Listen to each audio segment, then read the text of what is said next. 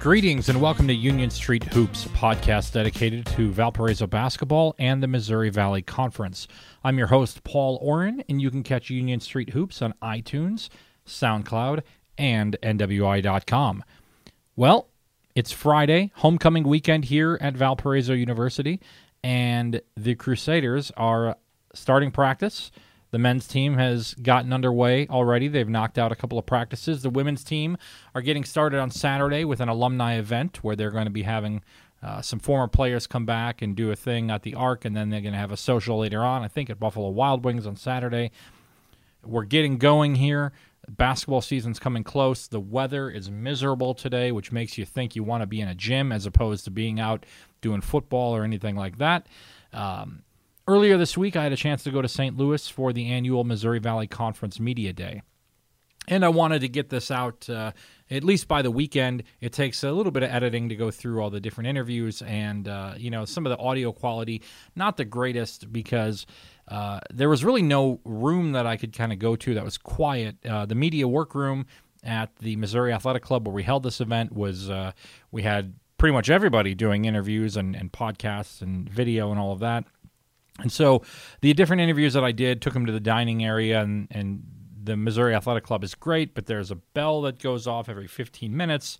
The dining area obviously has got the hustle and bustle of what's going on, players and coaches and administrators kind of filtering in and out and doing things, but still an amazing event, right?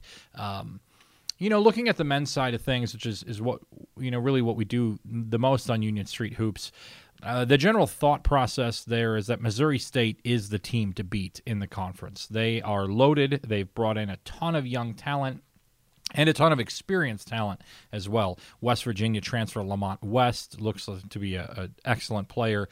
They've got Tulia Da Silva on the way back, which I believe he'll probably be the preseason player of the year.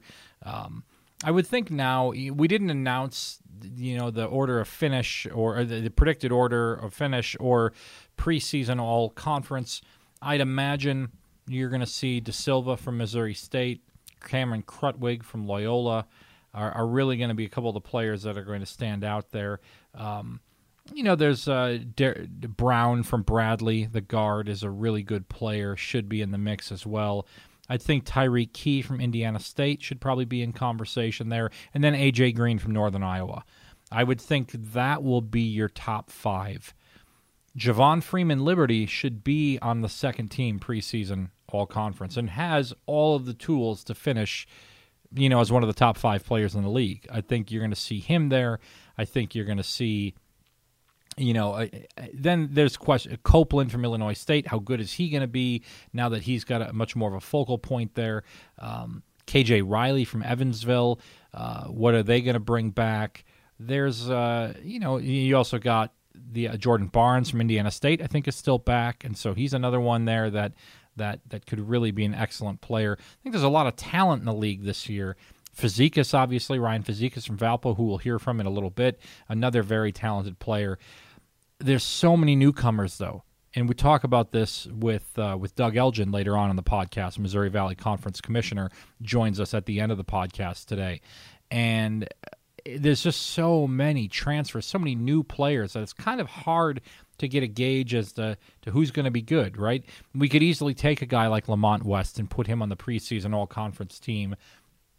Or, again, there's a lot of talent. Cook from Missouri State's going to be good. You've got Southern Illinois got a couple of returning players. Not many, but they've got a couple of returning players. I think Illinois State's got 11 newcomers this year.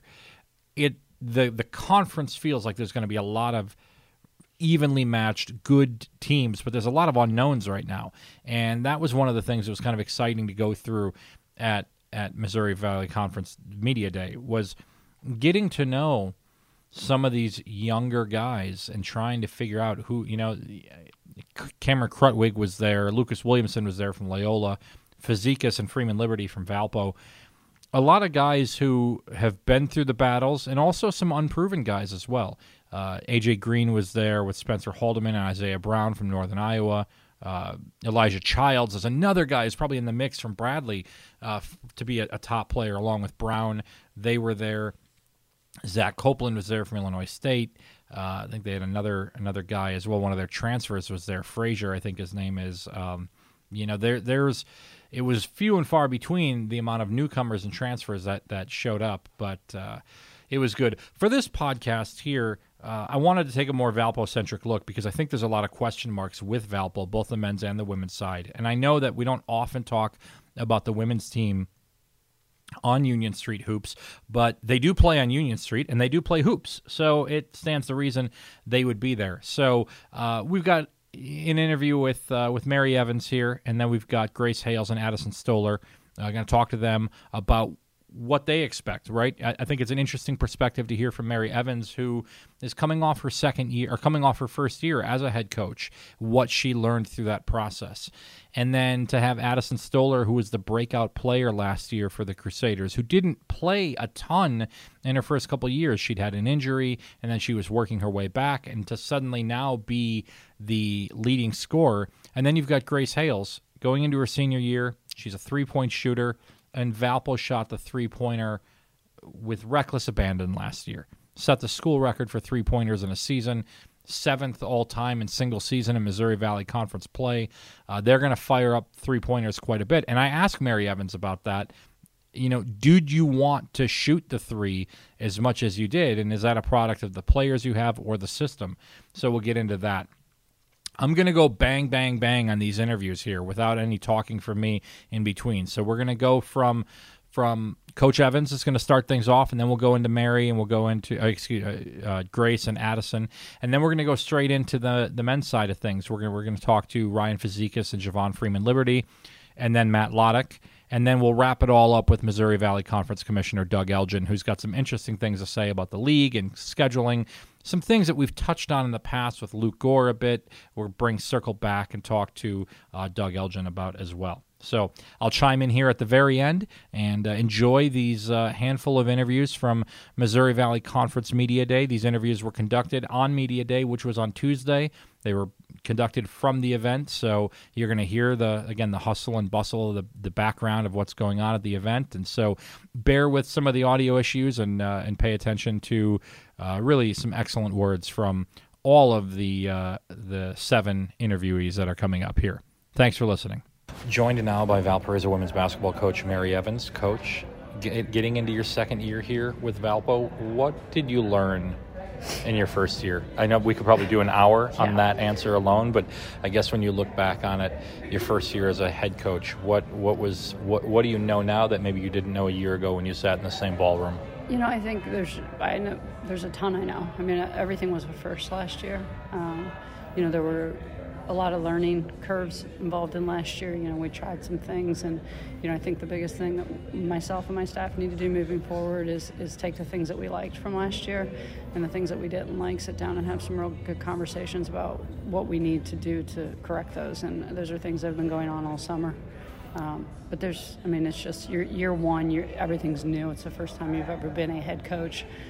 As an assistant, you think you know everything, and then you become the head coach and you realize how little you really understood about what it is to be a head coach. Was that daunting to kind of slide over to the next chair and to realize maybe your voice means a little more with the officials and with the players during the game? Yes. I think that's the biggest adjustment is kind of you're the final say. It's easy to make decisions, I think, from a position of an assistant coach and be like, oh, this is what I feel, and be very strong about it. But when you're the final decision maker and you have 15 players, 4 assistant coaches riding on your decisions, it makes it a little more daunting. But I think it's something that we've adjusted to, and I'm looking forward to year 2. A couple things stood out to me from last year. The first one is the three-point shot. You set a school record for three-pointers, I think 7th most in a single season in Valley history. Is that a product of the players that you have on the roster, or is that the kind of system that you want to run? It's a product of both. I think I would like to eventually get some more driving and finishing at the rim involved in our system. I think our system is 2 parts. Like, we try to finish at the rim and we shoot a ton of threes. But I think our team, it consists of very good shooters. So those are kids that can make those shots. So I think it was a combination of both. from moving from one school to the other, I mean, we've got really good shooters on this program, and we're able to get them open shots, and they made a lot of them last year.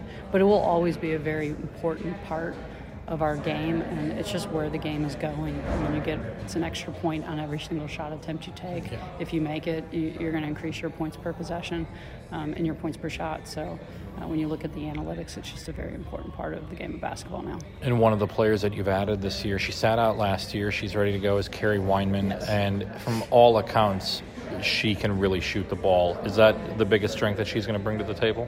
No, I think Carrie's a very good basketball player. Okay. I think at Denver, she proved that she was a really good three-point shooter as a freshman.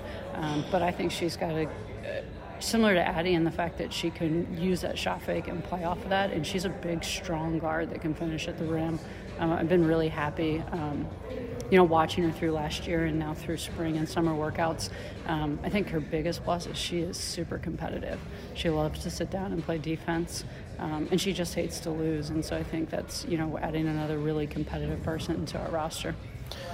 The second thing that stands out from last year is sadly something that has stood out for the last couple of years with the women's basketball program here, and that's been the amount of players in street clothes during the game. You had numerous players who were out for the year with injuries. I've never seen quite anything like this before, but sometimes it seems like the best thing about injured players is they get healthy. Yes. And now you've got Nicole back, you've got Marley back, you've got Caitlin back. Just how excited are you to, with those three in particular, get, it's your second year, but it's really going to be their first year being able to be on the court for you. Right. I'm really excited to get them back. Obviously, Nicole and Caitlin Morrison and Marley all had quite a bit of experience before I got here. And so I think you're bringing three experienced players back to a group that got a ton of experience last year. I think the biggest thing that we have to be cognizant of is that they are just like freshmen and within our program, though, because those three were not able to practice. Marley practiced up until mid-October. Nicole really did not practice at all, and neither did Caitlin since I'd taken the job. So, I think part of us this summer has gone back to really teaching again, like last year, because we are still really young. Even our experienced players are like sophomores because they only have the 1 year of experience. And with the way we run things and with how we're system-oriented, both offensively and defensively, each year they're going to get a little bit more experience. And I'm excited to see when Shay's a senior and she's been here for 3 years, just where her level of basketball IQ is and how much she'll grow over that. But really excited to get the bodies back and the competitive nature of all those. Nicole Knesny and Caitlin Morrison love to play basketball. They love to compete. They're hard-nosed kids, and so I think bringing a little bit more of that mentality back on the court with the kids that played a lot last year is going to kind of help us moving forward. Here's a unique question. Just looking at the roster construction, I've never quite seen anything like this before. You've got Grace White and Carrie Weinman, who both played together at Denver. Yes. You have Caitlin Morrison and Carrie, who went to high school together. You have Elise Pitts and one of your freshmen, yes, Zoe, who played high school together. Is that just a coincidence, or is there something about maybe the familiarity of a couple of your players knowing each other that can kind of bleed into some good teamwork down the line? Yeah, I mean, I think part of the draw for Carrie Weinman to transfer here was that Caitlin was here. Yeah. I mean, she heard about Caitlin's experience here in the classroom and how much she enjoyed the education, and then we had a chance. I had really only been on campus like 2 weeks when Carrie called me, and it was very unique because at the time we didn't have a scholarship. So Carrie came and sat out and was a walk-on last year. Like, she paid to go to school for a year to transfer, which is a unique situation. But I think she was looking for the environment, the experience that you can get at Valpo from an academic and a social perspective, as well as just kind of a fresh start with basketball. And then there's no coincidence, like Grace White was leaving Denver and Carrie and her were roommates, and they talked, and Carrie was told her, what a phenomenal experience she had here last year, and that's kind of what piqued Grace's interest in Valparaiso. And we brought her out for a visit, and she really kind of fell in love with, again, the community and the feel and the experience that she felt that weekend here at Valpo. You know, a lot of times as a reporter, we ask questions that I think we sometimes know the answer to, but we need you to say the answer. I truly do not know the answer to this next question. Talk to me about Alexis Cohen a little bit. How does she get on the roster so late in the process, and kind of what is the expectation for her going forward? Alexis reached out to us. She's a local kid from Bolingbrook. Obviously spent 2 years at JUCO and then went to Florida Atlantic for 2 years. Unfortunately, had an injury towards the end of her junior season at Florida Atlantic, tore ACL. Her rehab didn't go as expected, so she did not play at all her senior year. So she still had the 1 year of eligibility remaining. She was looking to get closer to home. I watched some film on her. She shot the ball extremely well in junior college. She was a 40+% three-point shooter in junior college. And I watched a little bit of her film at Florida Atlantic. And she's a little different than what we have. She's an athletic kid. She shoots the ball really well. She's got some explosiveness to her. So I thought, it was worth taking a chance on her. She's going to be a one and done. She's a fifth-year grad transfer. And we offered, a graduate program that she was really interested in, sport administration. So, I think it worked for both parties. It's an opportunity for her to play closer to home where her parents can see her play. They've never been able to see her play since she left and went to college. And I think for us, she gives us a little bit more of another, similar to Elise Pitts, a really dynamic defender, slashing type of guard. And so I think, for us right now, she really fit a need. Looking at your two freshmen that you have in, they seem to have a lot of length. Yes. Was that a primary focus here on and looking at them? Yeah, I know we haven't, of the kids we've signed, we're eventually going to get to running our 5-out system, and we want length. I would ideally like to see us be, around 5'8", 5'9" at our point guard to 6'1", 6'2". These big kids that can handle the basketball, shoot the basketball, drive the basketball, that are very versatile. And that's really what we're looking for, is versatility across the board. And I think, Caravan Campen, I believe, grew over the summer. She came in. She's just shy of Caitlin now, who is our tallest player, but has a really versatile skill set. Father is a basketball coach in Michigan, grew up playing on the wing. She shoots the three, she drives it, but she's got great length, great size. So I think she'll be very versatile, could probably play anywhere from a 2 to a 5 for us. And then Zoe Zacher, again, at 5'10", has got great size and great length. She's been a great story. She's had a really tough go of it. Injury-wise, played at a great high school. But I think that she has a real upside if we can figure out how to manage her injuries and keep her healthy. She was getting a lot of Big Ten looks, from my understanding, and so. But she's had a few knee injuries, and that kind of derailed. The kid played one high school season. We've in one way or the other touched on many of the players here, but I want to go back to Shea for a second because I felt like down the stretch of the year last year, she didn't look like a freshman anymore. She especially when Hannah Schaub goes down, you've got, really you needed, and Nicole was already out, you needed somebody at that spot.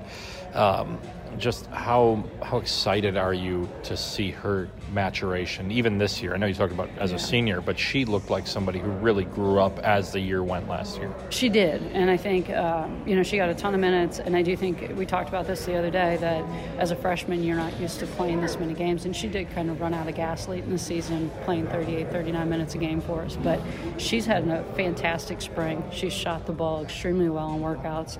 She has worked really hard in the weight room. She's put on over 10 pounds right now of muscle, so we've got her a lot stronger, and I think that's going to help her as far as being able to play a whole season. The Missouri Valley is such a physical league, and I think she played against really big and strong upperclassmen point guards last year, and she kind of wore down, and I think the work she's done in the weight room with Derek is really going to help her kind of have a better entire season.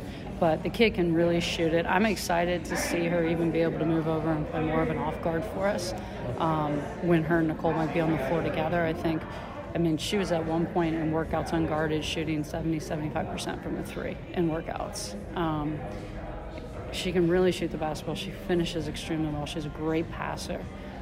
Her upside is tremendous, and I think the best thing about her is that she wants to do whatever she can do to be successful. Whether it's the weight room, her nutrition, she understands she only has 4 years to play this game, and she's willing to do whatever she needs to do to make sure that she's physically, mentally, at her best. And I think that's a great trait to have. She's from Wisconsin, so that's the way it goes for us. My final question for you is, you've changed your staff around a little bit, and really one of the exciting things is bringing Danny Franklin back. Valpo's one of the greatest players in program history. Let's talk about the kind of year 1 to year 2 in terms of the staff. Yeah, I think some stuff happened. We lost one assistant who decided just to get out of college coaching. She's back home working at the high school level. And unfortunately, we lost Mary Gleason late here in the last week or so for an opportunity to go back to the East Coast. And she's an Ivy League person. She's been on the East Coast her whole life, and that's just that draw of being there was just too much for her to say no. But bringing Danny back has been amazing. She's been on campus since April.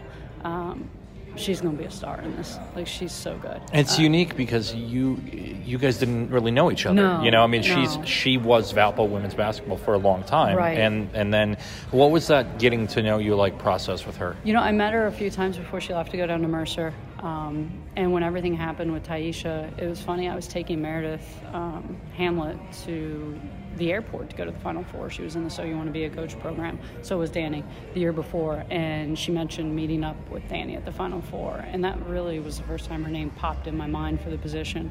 So I called her. We spoke on the phone a couple times. She seemed very interested, obviously, in coming back, and brought her on campus. And I just don't think there's a person that I could have on my staff that is going to be able to sell the Valpo experience better than her on a recruiting standpoint. And I think she's a person who was obviously a very talented player when she came on campus, but her work ethic really made her who she is. And I think for an assistant coach, those two things, like a passion and a love for the place that you're at and a work ethic to go out and do whatever you have to do, is the two most important things. And she's shown that. I mean, she's a tireless worker in recruiting. She's building her network. She's getting out, doing the things she needs to do. She's very thoughtful and intelligent about the basketball piece of it. So I've enjoyed her learning our system. And then I think she has a great connection with the players. And she really understands what they've gone through. And so I think she's been really good for them, too, to have somebody really close to their age that's walked in their shoes and can tell them what she did to become a great player at Valpo. Very good. Coach Mary Evans, getting ready for the second season. Practice starts this weekend. Thank you very much for joining. Thank you. Joined now here at Missouri Valley Conference Media Day by Grace Hales and Addison Stoller. Addie, thank you guys very much for being here. Grace, you've done this a couple times before. Addie, your first Media Day experience. What are you enjoying about it so far? I think just like the atmosphere. It's just like a fun event to be a part of, and just to see like all the other athletes here that have put in the work and are getting this recognition, I think is awesome. Grace, you've done this before. Does this just feel like routine for you? I'm really happy that I'm able to come back. And like she said, I think it's so cool, and being able to see all the girls that we play against all year and kind of all being in one place, and all the guys from the teams it's really cool. This feels early. We're away. I guess practice starts this weekend for you guys. Yeah, crazy. We say practice starts this weekend, but you guys have been in the gym a lot. What has with the summer off season been like for you two? I mean, with our second year as Mary Evans as a coach, I feel like it was a lot more confidence coming into this year. It wasn't any unknowns. We're doing the same stuff as last year, and I feel like that's why I feel like we're already so much ahead than where we were last year. Like, we're all on the same page, and I'm really excited. Yeah, I think we still have done like a lot of learning, but it's definitely like we're going at a faster rate because, like Grace said, like we kind of know her foundation, so now we're just like continuing to build off of that and get even more knowledge and a higher IQ of like what she wants us to do. Grace said the word unknown. Addie, you, to a lot of people, were an unknown coming into last year. You obviously battled some injuries and working your way back from that, and then you were finally healthy and you had a breakout season. Did you know that you had that in you, I guess? And that's kind of a silly question, yeah. But I mean, did you know that you could be the leading scorer of a Division I program? I think it's definitely like after you go through all those injuries and they're out for a little while, you definitely like question your confidence. And you struggle and you go through a lot mentally and physically trying to rehab yourself back. But definitely coming out there and like having that season just kind of like answered like a lot of prayers I had, and was just like you're still capable of it, like no matter what you go through. And Coach Mary instilled a lot of confidence in me, and like she still does, because it's so easy to question yourself. But definitely super proud of like our team last year and everything I personally was able to accomplish. after fighting through everything. So you have Marley, Nicole, and Caitlin who will be in a similar position this year coming back from an injury. What words of advice, I guess, do you have for them as they are probably feeling a lot of what you just described? I guess just trust and patience, and not to rush it, because you get to that point where you want to rush it and you want to get back as soon as you can. But just having the trust in yourself and then the coaching staff that they're going to get you where you need to be at the right time, I think is huge. Grace, Mary Evans comes in here and you guys shoot 3-pointers like crazy. School record in 3-pointers. Yeah. You are known as a 3-point shooter. Was that music to your ears? I mean, how much do you enjoy playing in this style of system? Yeah, I mean, it was very unknown. I mean, her coming in and not knowing what the coaching style was going to be, or if she even, really wanted any of us on the team here. But when she came in, one of the first things that she said was her style of play is shooting an open 3-pointer in a 1-dribble drive. And that's literally all I ever do. In my whole 3 years, that's all I do. I shoot an open 3, and if I drive, it's 1 dribble. So when she said that, I was really excited. And I mean, obviously it paid off. I've had a really fun year, and I know we all really like it. So I love her style of play. Grace, this is an interesting question because we've talked about this away from interviews before. So you guys had an 8-24 season, and you're all very, very close with one another. Your counterparts across the hall had a season with more wins, and the whole team splintered off all over the place. Can you talk maybe about the bond that you have with your teammates and how that could translate to maybe turning this thing around this year? Yeah. I mean, just for our class in general, I mean, Maya and I are the only ones technically graduating this year, but we all came in as a class and we're all still here. And I think that's just very impressive for how many there were of us.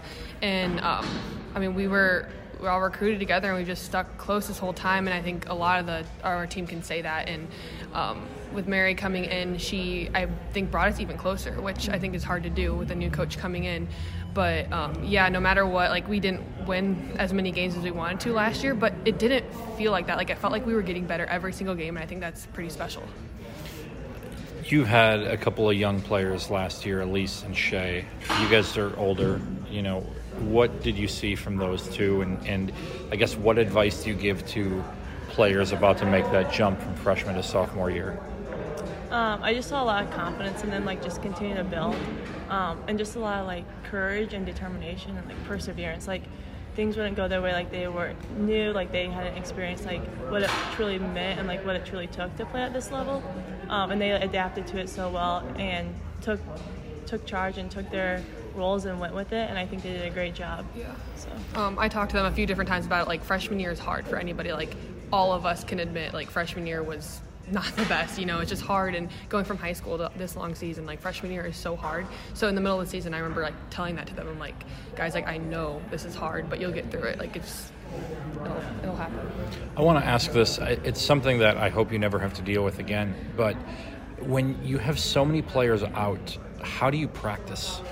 I mean, because right now, I believe you have an incredible amount of depth, and so practice can be held a certain way. But how did you get better during practice last year, knowing that you probably only had 7 or 8 players healthy at any given time? I think it took a lot of mental toughness, and I mean, I can't imagine what Mary had to have been thinking during that, because there was a line between, okay, we just lost that game, we need to get in the gym, we probably should do some punishment running, we should do a lot of different things, but also we can't get injured, and that was just a very hard line. I think Mary handled it well, but it was a lot of recovery before games and after games. Mary definitely balanced it very well and was always taking initiative, okay, what can we do to recover right now, she was always having us with the trainers doing rehab, prehab, ice baths, anything possible to take care of our bodies.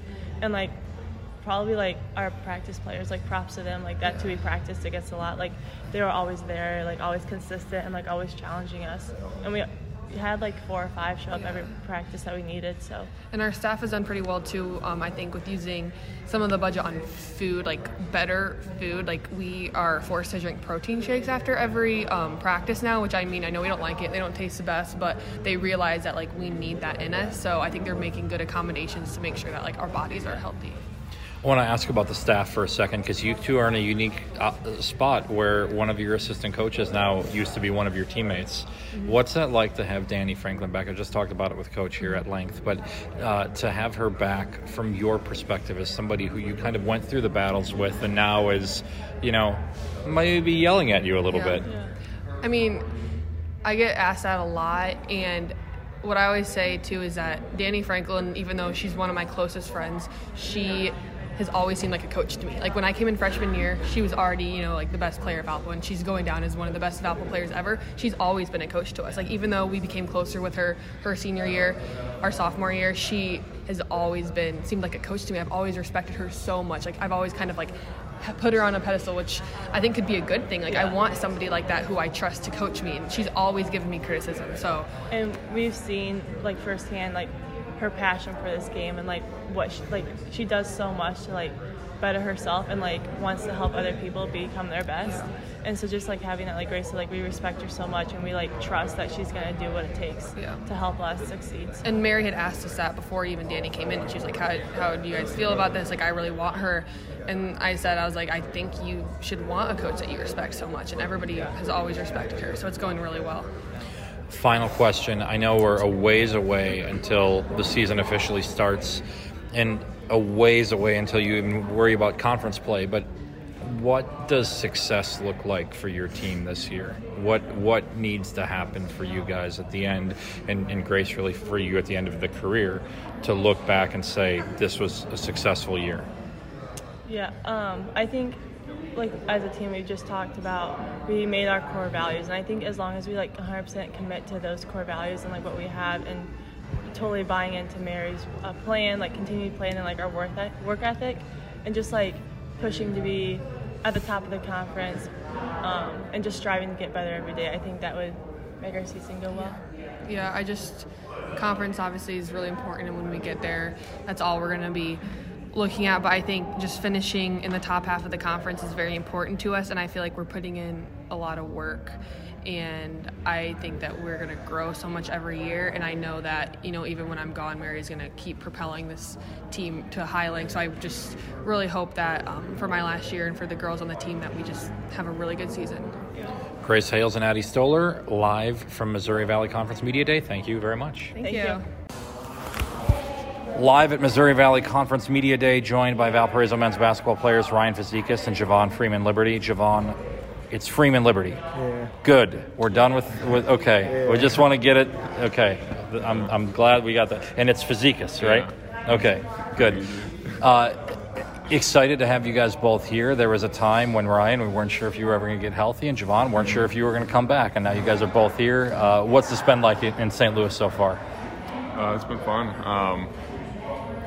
I mean, it's always a great experience to be able to experience a media day. So, yeah, it's been fun. Yeah, it's been fun. Like he said, it's like always good to experience, even though it's actually like my first time experiencing something like this. So, kind of. I think you and AJ Green might be the only two sophomores here, and I feel like you guys are probably going to be looked at alongside each other a lot. What I don't want to say is there a rivalry there, but I mean, again, two freshmen come in last year. Bolt, he got freshman of the year, right? I think. Just what do you think about some of the younger guys in the league? I mean, I won't call it a rivalry. We're both players, and we just both love to play the game of basketball. So, Ryan, one of the things that has been talked about here a lot, and we just briefly talked about it a little bit, is the 3-point line has been pushed back. Yeah. Some people have said that people don't shoot at the line anyway. Mm-hmm. You have shot all over the place. Yeah. What is your take on the new 3-point line? Yeah, I mean, I definitely agree that people don't shoot on the line, but like I was telling you, it gives me better reasons to pull up from deeper, 30 feet. Like, now it doesn't look as bad as the 3-point line before. It gives me another, foot and a half, whatever, of just like cushion between the coach and me, and like, why are you pulling from so far? So I think it was a great change for a shooter. It shouldn't be an issue. So. And Javon, after Canada and you guys played so well, and your social media is fun to watch when you have a good game. Chicago seems to let you know you have a good game. And a lot of the tweets I saw was Javon went and got a jumper this offseason, right? Like, just talk about shooting a little bit from your perspective. I mean, when I first came in, but actually a couple years, my junior and sophomore year, and then like my freshman year of college, I wouldn't say it was hard, but I guess I would say like it was frustrating like actually missing shots, and a lot of people saying like I can shoot. So I mean, that actually was just motivation to me. So like this off season, I just was in the gym every day shooting, getting reps up. I have a unique question for both of you. Javon, it's about you, but Ryan, you've experienced this. Javon, after your freshman year, you looked at possibly going somewhere else, and you came back to Valpo. Ryan, you did transfer after your sophomore year. Did you guys have conversations or anything like that, or about the transfer process? Or Javon, kind of what led you back to Valpo? And we really didn't talk about it much. It's kind of a decision that he obviously needed to do for himself. And for me, I transferred, so I knew it's not the best to be overwhelmed by all these people's opinions on what to do. So I kind of just let him do his own thing. I mean, I knew he would make the best choice for him, and we're glad to have him back, that's for sure. So. And yeah, just your process and the whole thing. Well, like a couple of days, like on my phone, just calling, the coaches calling me and stuff. I turned my phone off, and like I actually sat down and talked to my mom and uncle about like places to go, or like just actually like a great fit for me. So they both said here, and then like I actually thought about it again like the next day, and text Coach Lodikin was like, yeah, I'm gonna stay. I talked to Daniel Sacchi after the Canada trip and for this podcast, and he said, I knew he wasn't going anywhere. And but I imagine this is the last that we'll have to talk about that, but it was worth looking at. Both of you guys, we just met with assembled media upstairs, and you guys talked about culture, right? This is the big thing. You know, you have the we before me, and then the hashtag one boat is another thing. I got to ask, this is an odd question. Because if you're talking about culture right now, the idea generally is that, you know, you're trying to fix the culture. When did you guys know the culture needed to be fixed? And I know that's kind of a loaded question, but like, were there signs, were there cracks in the foundation or anything? I guess how do you work through that? I mean, I think it kind of came towards the end of the year last year when we started off hot in the conference and then went non-existent. So we knew something was wrong, and I mean, it's always good to have a foundation for culture and make sure that everyone's bought in, because then we just all have the same goal and we're all fighting for the same thing, and we don't have someone that is lacking, and it hurts the rest of the team. So it's been a big emphasis for us, and I mean, we really enjoyed it. We get a bunch of laughs out of these meetings we go to. We learn a lot about each other, and I think that just helps with the team aspect in the whole. So, Javon, you mentioned every Monday morning you guys have a culture meeting. Yeah. What happens in a culture meeting? We just basically, we're reading a book. What's the book called? I don't remember the title. It's about some athlete that was going through adversity. Yeah. So like we actually started reading a book every Monday morning, and we just talk about like we have like little activities where we like actually get to know each other, have fun, talk. Yeah, watch some basketball. Yeah. Everyone last year wants to talk about the defections, the people that left. I want to talk about the people who have showed up, right? I mean, Javon, you're a sophomore now. You've been through the ringer at least for a year, and now a kid like Donovan Clay comes in. Do you get to take a guy like that under your wing a little bit? Yeah. And just he and Zion, you know, kind of, at least for my money, have maybe better, if not similar hair to you know, like, I mean, you had that title on lock, but like just these guys, Chicago guys, Illinois guys, I know Donovan's more from St. Louis and everything, but is there a bond between guys that come from the Midwest there? Chicago, yeah, it's very big. I mean, because Chicago, if you play basketball, everyone would know you. So you, like, people just come up to you, what's up, Javon, what's up, Zion, what's up, Nick, especially those two, because those two played in Chicago for a minute. I was in Catholic, so I stayed in the suburbs. But yeah, when I had that transition, it was just like still new to me because everybody knew me, and I was just like, oh, who is these people? And you've got Nick and Aaron, guys that have transferred. You've transferred in, Ryan. Any advice for them, or have you? I mean, everyone maybe goes through this a little bit differently, I guess. Yeah. That year off that you take. Yeah, I mean, it's hard to say. Like everyone, that year off is different for everyone. Like for me, it was getting healthy. For them, it could be working on stuff. Maybe because they're in practice every day, so maybe they're using that year to get a good fit in the team. And I think they've done a good job. And I think they're really going to help us. So I'm excited for them. It's been fun having them on the team. So I'm excited they get to be on the court now too. This is one of my favorite elements of your program now is Aaron Gordon's YouTube videos. Yeah. He's always got the camera, Yeah. and it's always "What's good, Javon?" Ryan, tell the people what's good. Yeah. What's it like knowing that you basically have like a Hard Knocks, of Valpo basketball? I mean, do you have to be kind of head on a swivel when Aaron pulls out the camera? I mean, I think it's just again a culture thing. It's us. We're just having fun with it. It's something that he wants to do in the future, and I think it's a great way to grow his brand. So. I mean, you do have to have your head on a swivel a little bit. You never know when you're gonna get some FaceTime on the YouTube channel. So. On the YouTube channel. But no, we've had fun with it. I had a chance to talk to Saki a couple of weeks ago after the Canada trip. Now I want to give you guys the opportunity to talk about him because he played unbelievable in Canada. Javon, what did you see from your backcourt mate and really throughout the off season and really kind of going through the same building process you're going through? Well, his freshman year, I probably would say like it was like how would I put this? I like where am I at?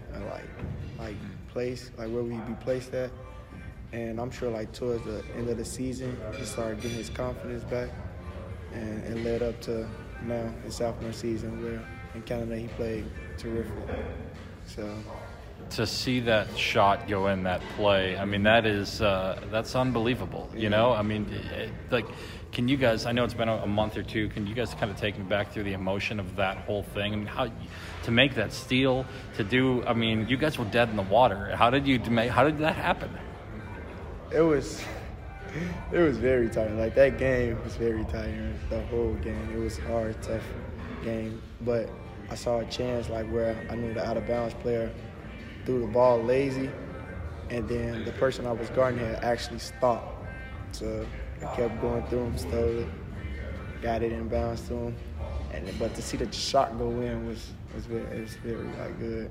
If a play like that happened in a game, I mean, you know, Golder hit the half-court shot. We're going to talk about that forever. This is a shot that, like, we talked about for a couple of weeks, but it was in a game in Canada. It doesn't really count or anything. But, like, is that something that still kind of sits with you guys? It's like, man, this happened against the defending national champions? Right. Yeah, because like you said, they're the defending national champions. And that's, like, we wanted to actually, like, beat them out. We heard that there was a lot of talk with them.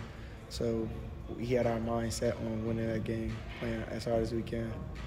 Yeah, I mean, just when you think for future references too, when we think back to our Canada trip, it's always something that's going to be set in stone, and it's just the feeling it gave us when it happened. So you didn't play on the Canada trip. How are you feeling right now? I'm good and back healthy again. I just had a little virus, like upper respiratory virus. I was coughing real bad, and I'd get up and walk and just couldn't breathe. So it's probably best interest for me not to play. You have had maybe the worst luck.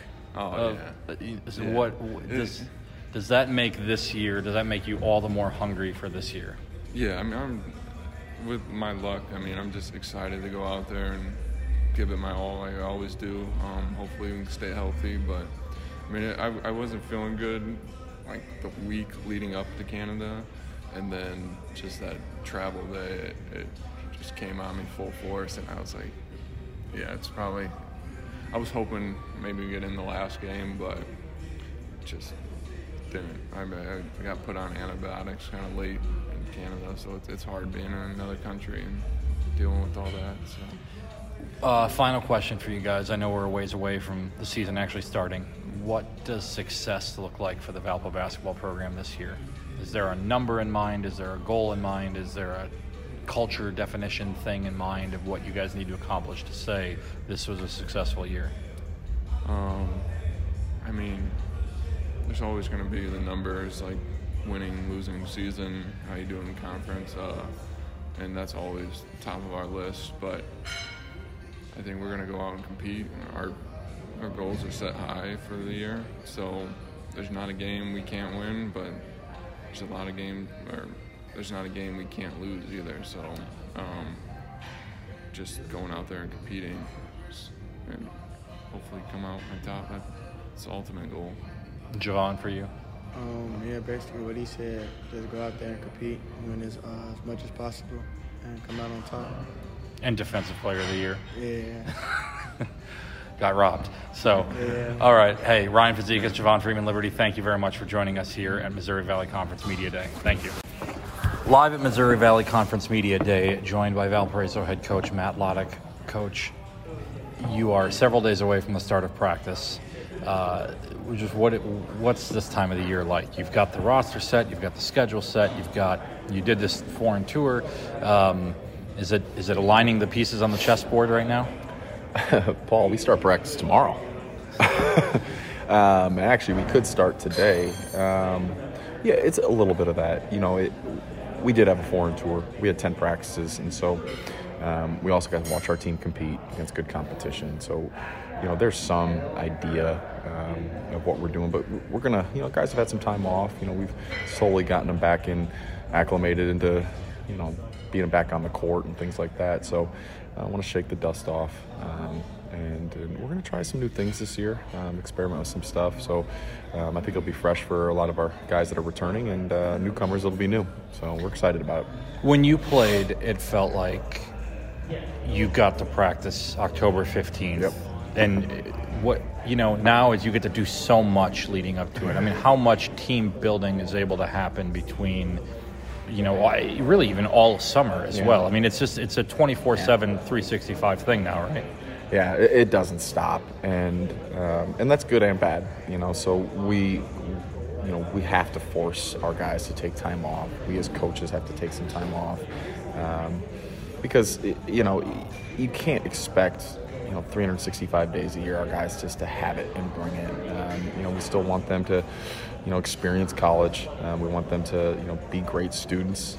We want them to be into the community and involved socially. And so it's a process where you kind of give them time off and push them. But once the season starts, and it starts earlier now than when I played, it's time to go. You did some conditioning tests recently, and I think I'm not crossing any lines by saying this. You told me that everybody passed. Yeah. With those 10 practices and maybe the mindset, both physically and mentally, of what it takes to be successful here, you've got guys that are. It seems to be healthy right now and ready to go. Just what have you seen from this group, I guess, just health and physical-wise?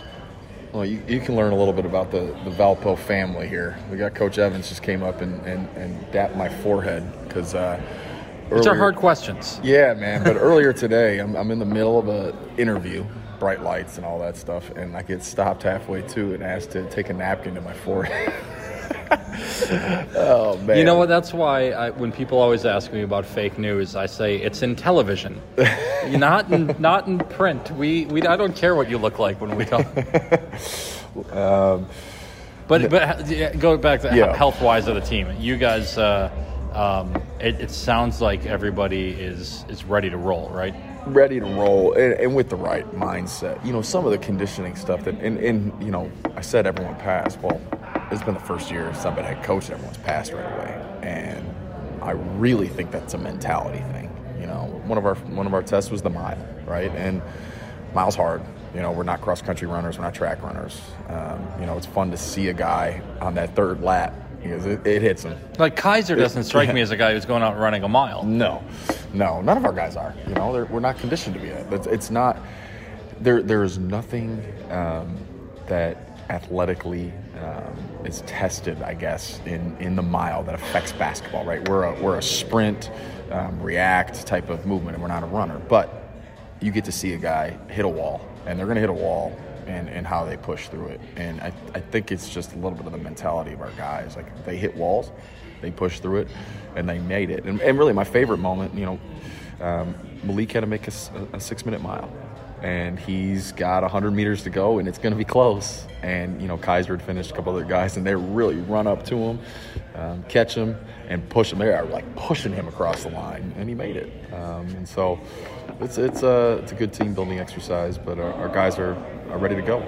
When you talk about a wall and pushing through it, you hit a wall with the team last year, and you guys didn't push through it. Yeah. It was a tough second half of conference and finish to the year. And then a bunch of things splintered off, right? Mm-hmm. People left and all of that. And we've talked about this, so we don't have to rehash all of it. But you've spent a lot of time today, and we talked with Ryan and Javon about culture. Yep. You have weekly culture meetings now. Take me through the concept of what that is and why that's important for your team. Well, it's not much different than what we were doing last year. But, there's an expectation that we uphold, right? Or expect our guys to meet. And if you're not meeting it, being a part of our program is not going to be attractive, or it's not going to be a great fit. And I think that, guys grad transferring and leaving was the result of just maybe not wanting to be in a place that the expectation level was what it was. And I'm not saying that that's not going to be different at their other places, but it might not have been a great fit for them. And so we are just continuing to hash home who we are and what we expect. And we understand, again, the responsibility that, being an athlete at Valparaiso University is, or being a basketball player at Valparaiso University is. And we expect our guys to have a high standard and uphold that and represent the university well and be a part of the community and do it with a smile on their face and do it with a selfless attitude. And that's where we're at. So we talk about that because it's easy to not be that way, right? It's human nature not to be that way. So we talk about it every week. Might be the only time I ask about these guys all year, just given the nature of how things happen. But talk to me about Brock Pappas and Luke Morrill a little bit. And, Luke is a guy that I remember when all of a sudden it showed up on social media that he committed to Valpo, and we're like, wait a minute, what's going on? He's 5'2", I think, or whatever. And then Brock Pappas was an all-everything athlete at Washington Township, a very small school in Northwest Indiana. It's been a while since Valpo's had some, a couple of walk-ons on the team. What do these guys do for you? Well, the idea was because we did get banged up last year, right? That was part of the tough second half of conference, right? We were injured, and so we kind of went into the offseason like, we need some more guys just in case of practice. I didn't want to practice anymore, right? Because you physically were practicing, right? Yeah, I had to. For us to get 10 last year, I had to practice with Coach Townsend. Had to practice, and so didn't want to do that anymore. And so, being a walk-on is, it's special, in some ways, right? You've got to, the expectation is you're not going to play much in games, but the expectation is that you're going to push guys in practice, and that's not necessarily easy. I will tell you that Luke and Brock are a breath of fresh air to our program. Guys really like them. Coaches really like them. They can play. And, they got in a little bit in Canada and performed. But they're special young men, and we're excited they're with us. You mentioned Coach Townsend, no longer with the program, but Matt Bowen moves over a chair. Just, I think longtime fans of Valpo basketball have long loved Matt Bowen, and now he's an assistant on the staff. What did he help you with last year, and what do you look for him from this year? It just there's no substitute for experience, and Matt Bowen's got a ton of it, and he was helpful to me on the sidelines, and now he's getting an opportunity to coach, and he's done a great job.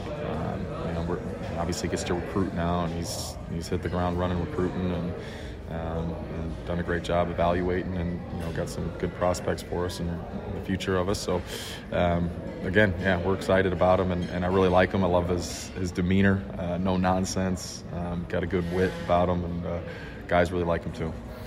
I was we'll wrap up here with a couple more and then be done, but I was surprised as I'm watching kind of all the questions unfold today. There hasn't been more talk about Kansas and what just went down recently. this just feels like a big name, right? Obviously, Yeah. We have been waiting, I think, about what was going to be the outcome of this FBI thing or whatever, and then all of a sudden now Kansas is there, and there's this talk about all these other schools. From your end, just what do you see, and is there any comment or thought on any of the stuff that unfolds? Boy, I got a lot of comments and thoughts. I mean, it's. I know that, but I know that you're coaching brethren as well, right? And like, it's got to be unique to. So, the one thing that, as I entered this business, I knew that there would be opportunities, right, to I don't know, what's the right word, fall victim to the pressure and maybe try to get an upper hand and do things. Live in the gray area. Yeah, and I went into the business saying I'm not going to do that, but I also understand the amount of pressure we're all under to win and to do things and bend quarters. So I think that the answer to your question, or I guess the question was more thoughts, but there's this idea that you have to win, and wherever that comes from, whether it's the fan bases, the institutions, your athletic director, and then the idea that you're going to do whatever you can. And so I think that the answer's, there's some solution in there where, we got to get back to maybe the purity of the game and, being more of a, educational institutions that feature basketball programs and football programs and other things. And not that we don't win, got to win, but at the same time, we can't sacrifice our character. I guess that's the best way to put it. No, it's good. It's good. It's just, again, I think we all, coaches, media, maybe I don't even know if the fans really care about all of this, because the fans want to see their teams win. And I don't know that the common fan cares where the money comes from, Under Armour or Nike or Adidas or any of that stuff, right? So it's a tough one. One final question here. I want to go back. Obviously the struggle the last 2 years, and you had a lot of openings, and could have, and you are probably under a lot of stress to win this year, right? The program's always under stress to win. Could have gone and gotten a bunch of grad transfers and some 1-year guys, and you didn't, and you went and got freshmen and younger players, guys that have maybe only played the game for a couple of years, with the idea of building the program going forward. Was there a thought process? Did you sit down and say, we can go this way or we can go that way, and we're going to go this way? The biggest thing, Paul, is just, Valparaiso University is a unique place, and unique in the aspect of I just don't think there's a lot of places left like it, and it's special, and it fits a certain student athlete, and other than, if you're in this business, you kind of know what I mean. If you spend time at the school, you know what I mean. And so we need to find those fits. And if they were grad transfers, then we would have taken them. Most often, I don't know if those are necessarily going to be the right fits at our institution, but they could be. We are in an era of transfers. Yeah. And it's just the reality of, whatever it is, everyone has their own opinion on it. It is the reality of it. And, I don't think with our guys leaving, grad transfers, we talked a little bit about, kind of the culture expectations and things of that nature, but I don't think it was all that abnormal. I do think it was abnormal that we had that many that were graduating in that same year, right? But again, what we have now is good fits at Valpo.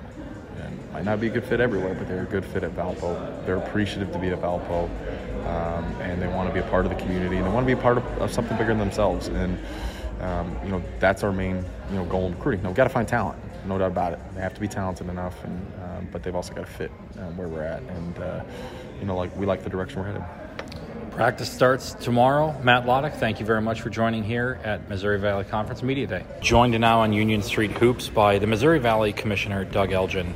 Doug, thank you for taking the time. Is this how fun of a day is this? It's great. A lot of planning goes into it, and our media relations staff works hard to set it up here at the Missouri Athletic Club. And I think the reaction from coaches and student athletes is always positive.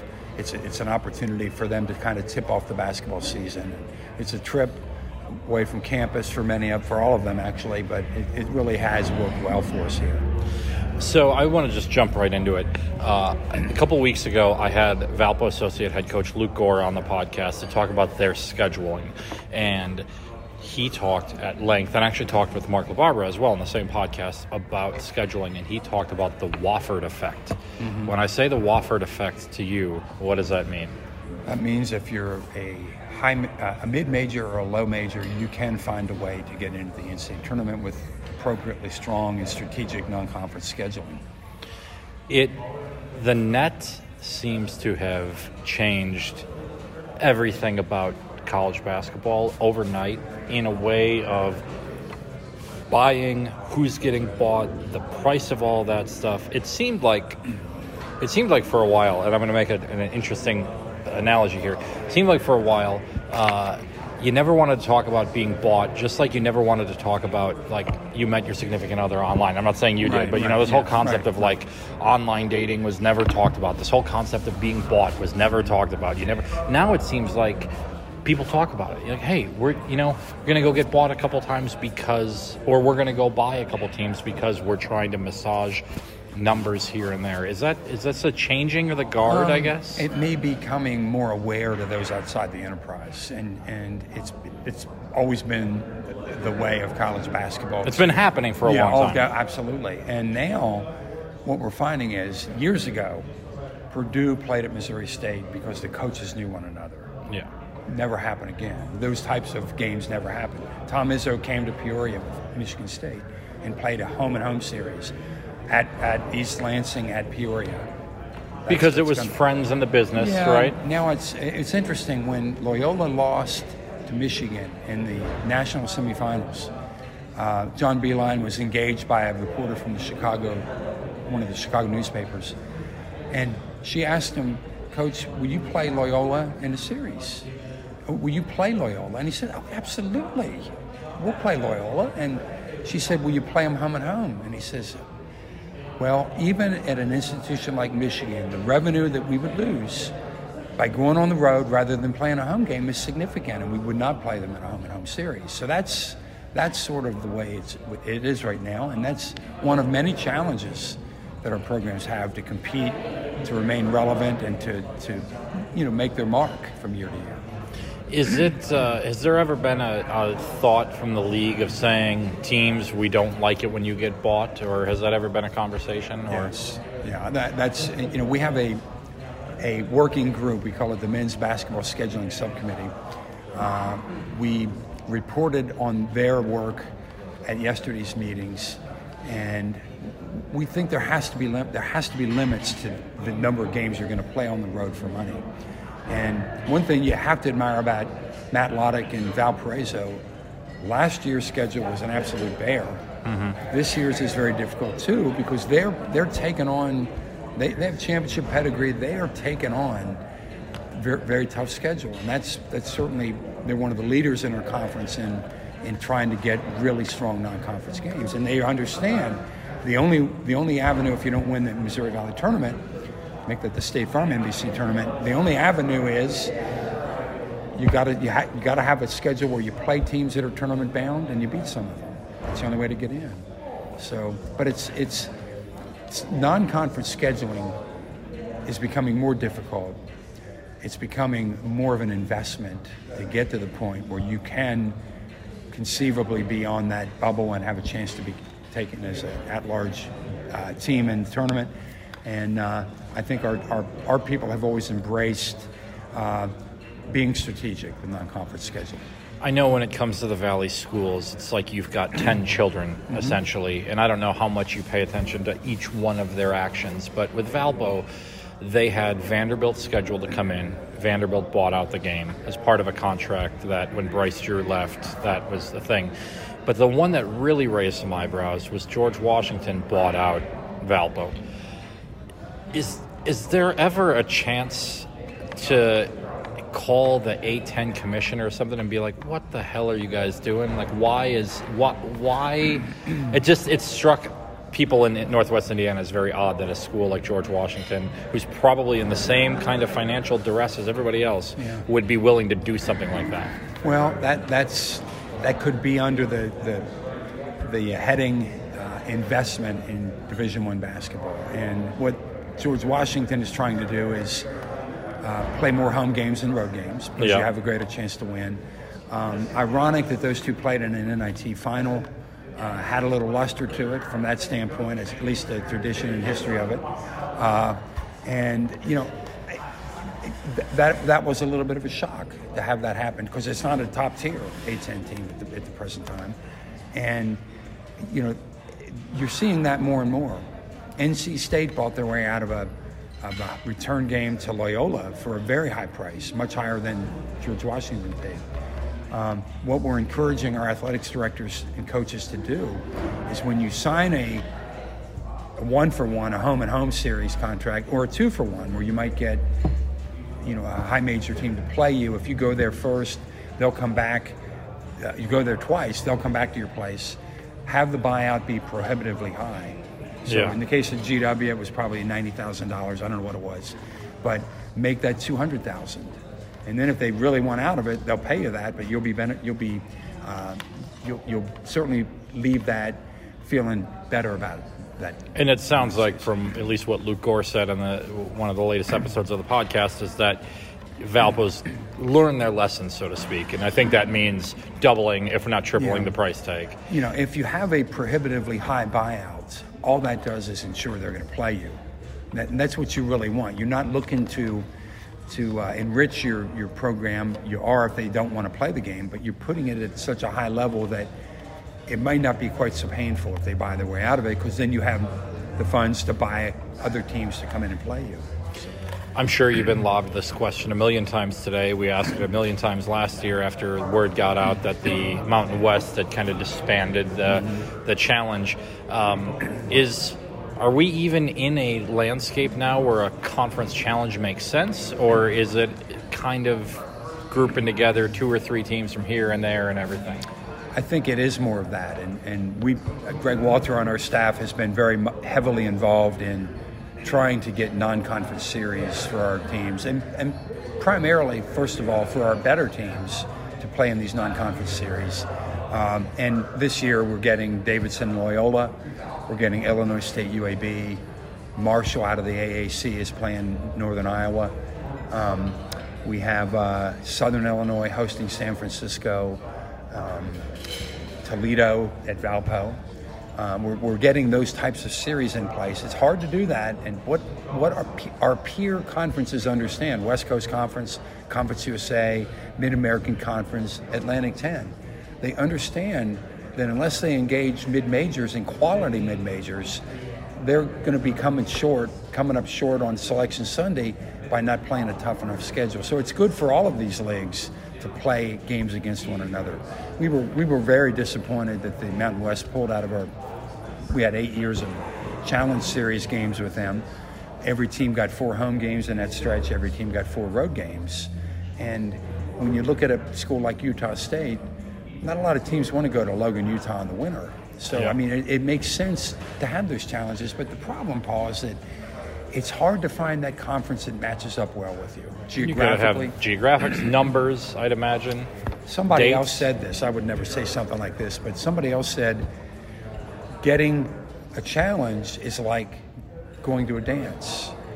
You don't want to dance with somebody that's not as pretty as you are. That's a very chauvinistic comment that a male coach made. But the truth of it is, you really don't want to play a league you consider beneath you.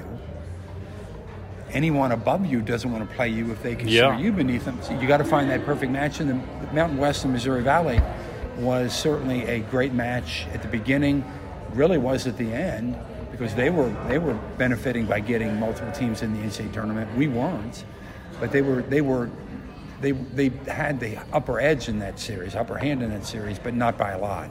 And, again, it seems like what is another 10-team league that's out there that makes sense? And there's not that many of them, even. No. So I want to, one more question. I think this is interesting. The league put together a packet of information that they gave out to all of us today that had all like your returning scores, blah, blah, blah.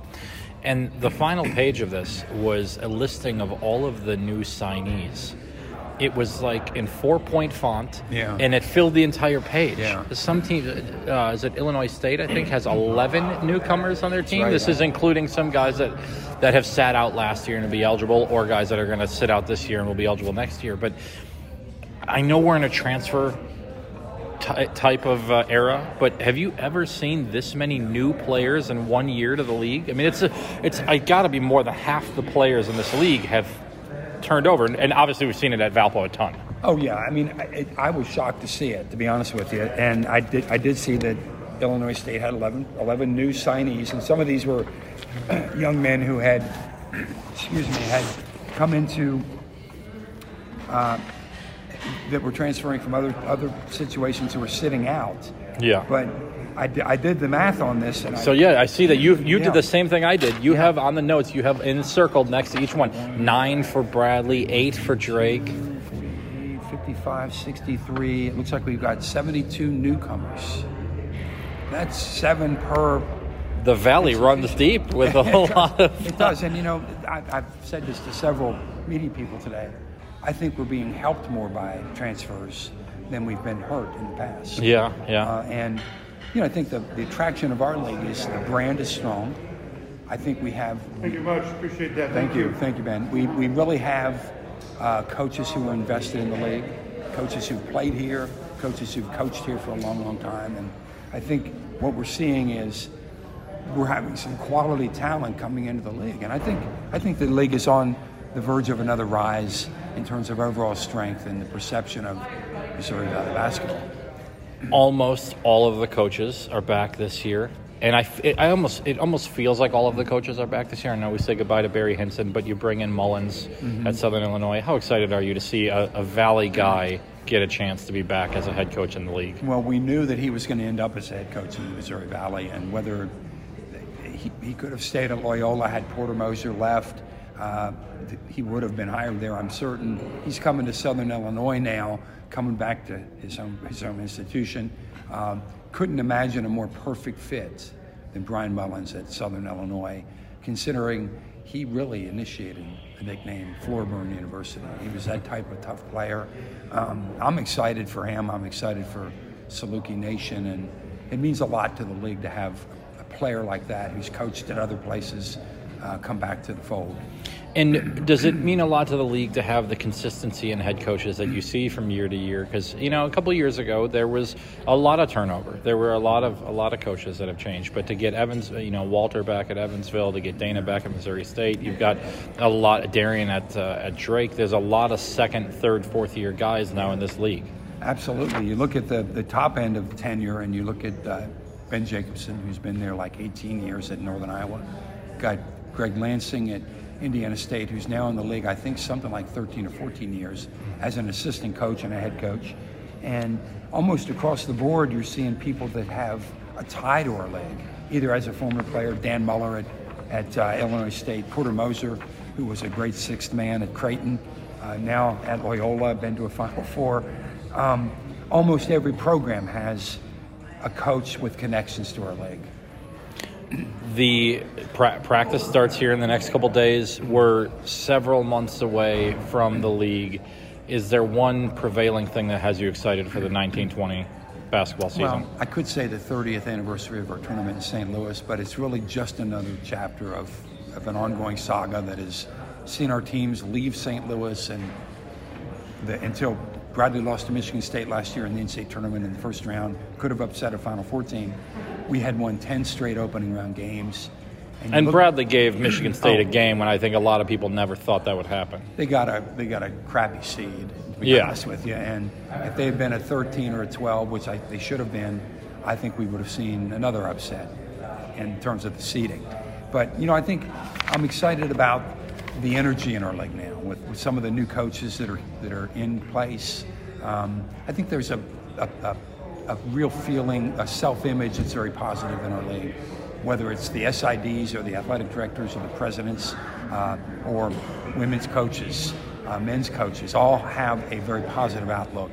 And the league is really in a pretty good place financially speaking when you look at the next 4 to 6 years with their contracts with Learfield Sports, with State Farm, with CBS, ESPN, Fox Regionals. We're in a good place.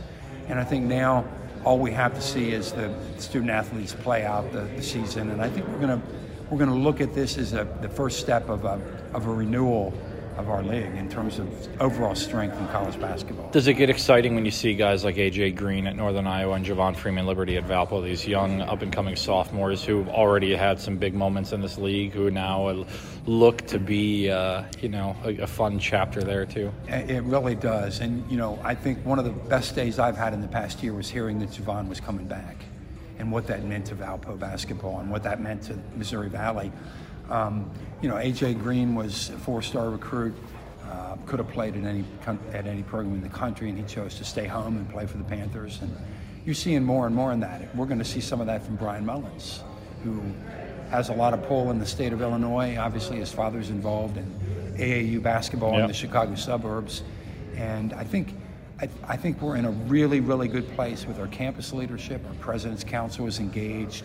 Our athletics directors they've got the toughest jobs in America, I think, trying to balance the budget, trying to raise the programs, build facilities, engage the fan base and the donor base. And I just feel really good about the place that our league is in right now. Missouri Valley Conference Commissioner Doug Elgin, thank you very much. Enjoy the next couple of months before we reconvene here in March. Thank you, Paul, for coming. We appreciate you being here today. Thank you. So there you have it. Great thoughts from Grace Hales, Addison Stoller, Mary Evans, Javon Freeman Liberty, Ryan Fazekas, Matt Loddick, and always a great time to talk to Doug Elgin. We're about 3 weeks away from basketball. That's insane to me. October 19th, Saturday, 5 o'clock, Valpo taking on Cedarville in an exhibition game. And then a couple weeks after that, Toledo will show up. If you're wondering again how all these games showed up on the schedule, go back to one of the previous episodes of Union Street Hoops where I talked to Associate Head Coach Luke Gore, who does a brilliant job breaking down the schedule and letting you know why Cedarville's on the schedule, how Toledo got there, why they're going to St. Louis and SIUE early on. This is an interest of full disclosure. I do these interviews as they happen. I go back, I edit them, but a lot of times I'm editing for audio and different things. As I was driving to St. Louis the other day, I actually went back and listened to the Luke Gore interview. And I know it's odd, listen to an interview I conducted, but I actually listened to what Luke Gore had to say. And I thought it was really good. I actually shot him a message and said, hey, thank you for that again. It was just really, I thought that was really good. It was educating and entertaining. And I think that's what we can ask for. So we're moving into, they're practicing now, and, we'll try to figure out exactly what Valpo is going to do going forward here as they prepare for this season. Loddick, again, as he said, that they're going to try some new things this year. I don't know what those things are. I actually kicked myself when I was going back, listening and editing through the Loddick interview, because one of the first things he said is we're going to try some new things, and I moved on to another question. I had it in my head already, and I wish I would have stopped myself and said, what are you talking about? What new things? That's something that we'll learn together as we go. So thank you, as always, for listening to Union Street Hoops. Give me a follow on Twitter, NWI Oren. Let me know your thoughts on the team going forward and what you expect, and this should be an exciting ride. I say this, I don't know how much Valpo's going to win, and I don't know how much they're going to lose this year, but I do think it's going to be entertaining to watch along the way. And really, when you're a sports fan, isn't that all you ask for? Thanks for listening. Catch you guys later on.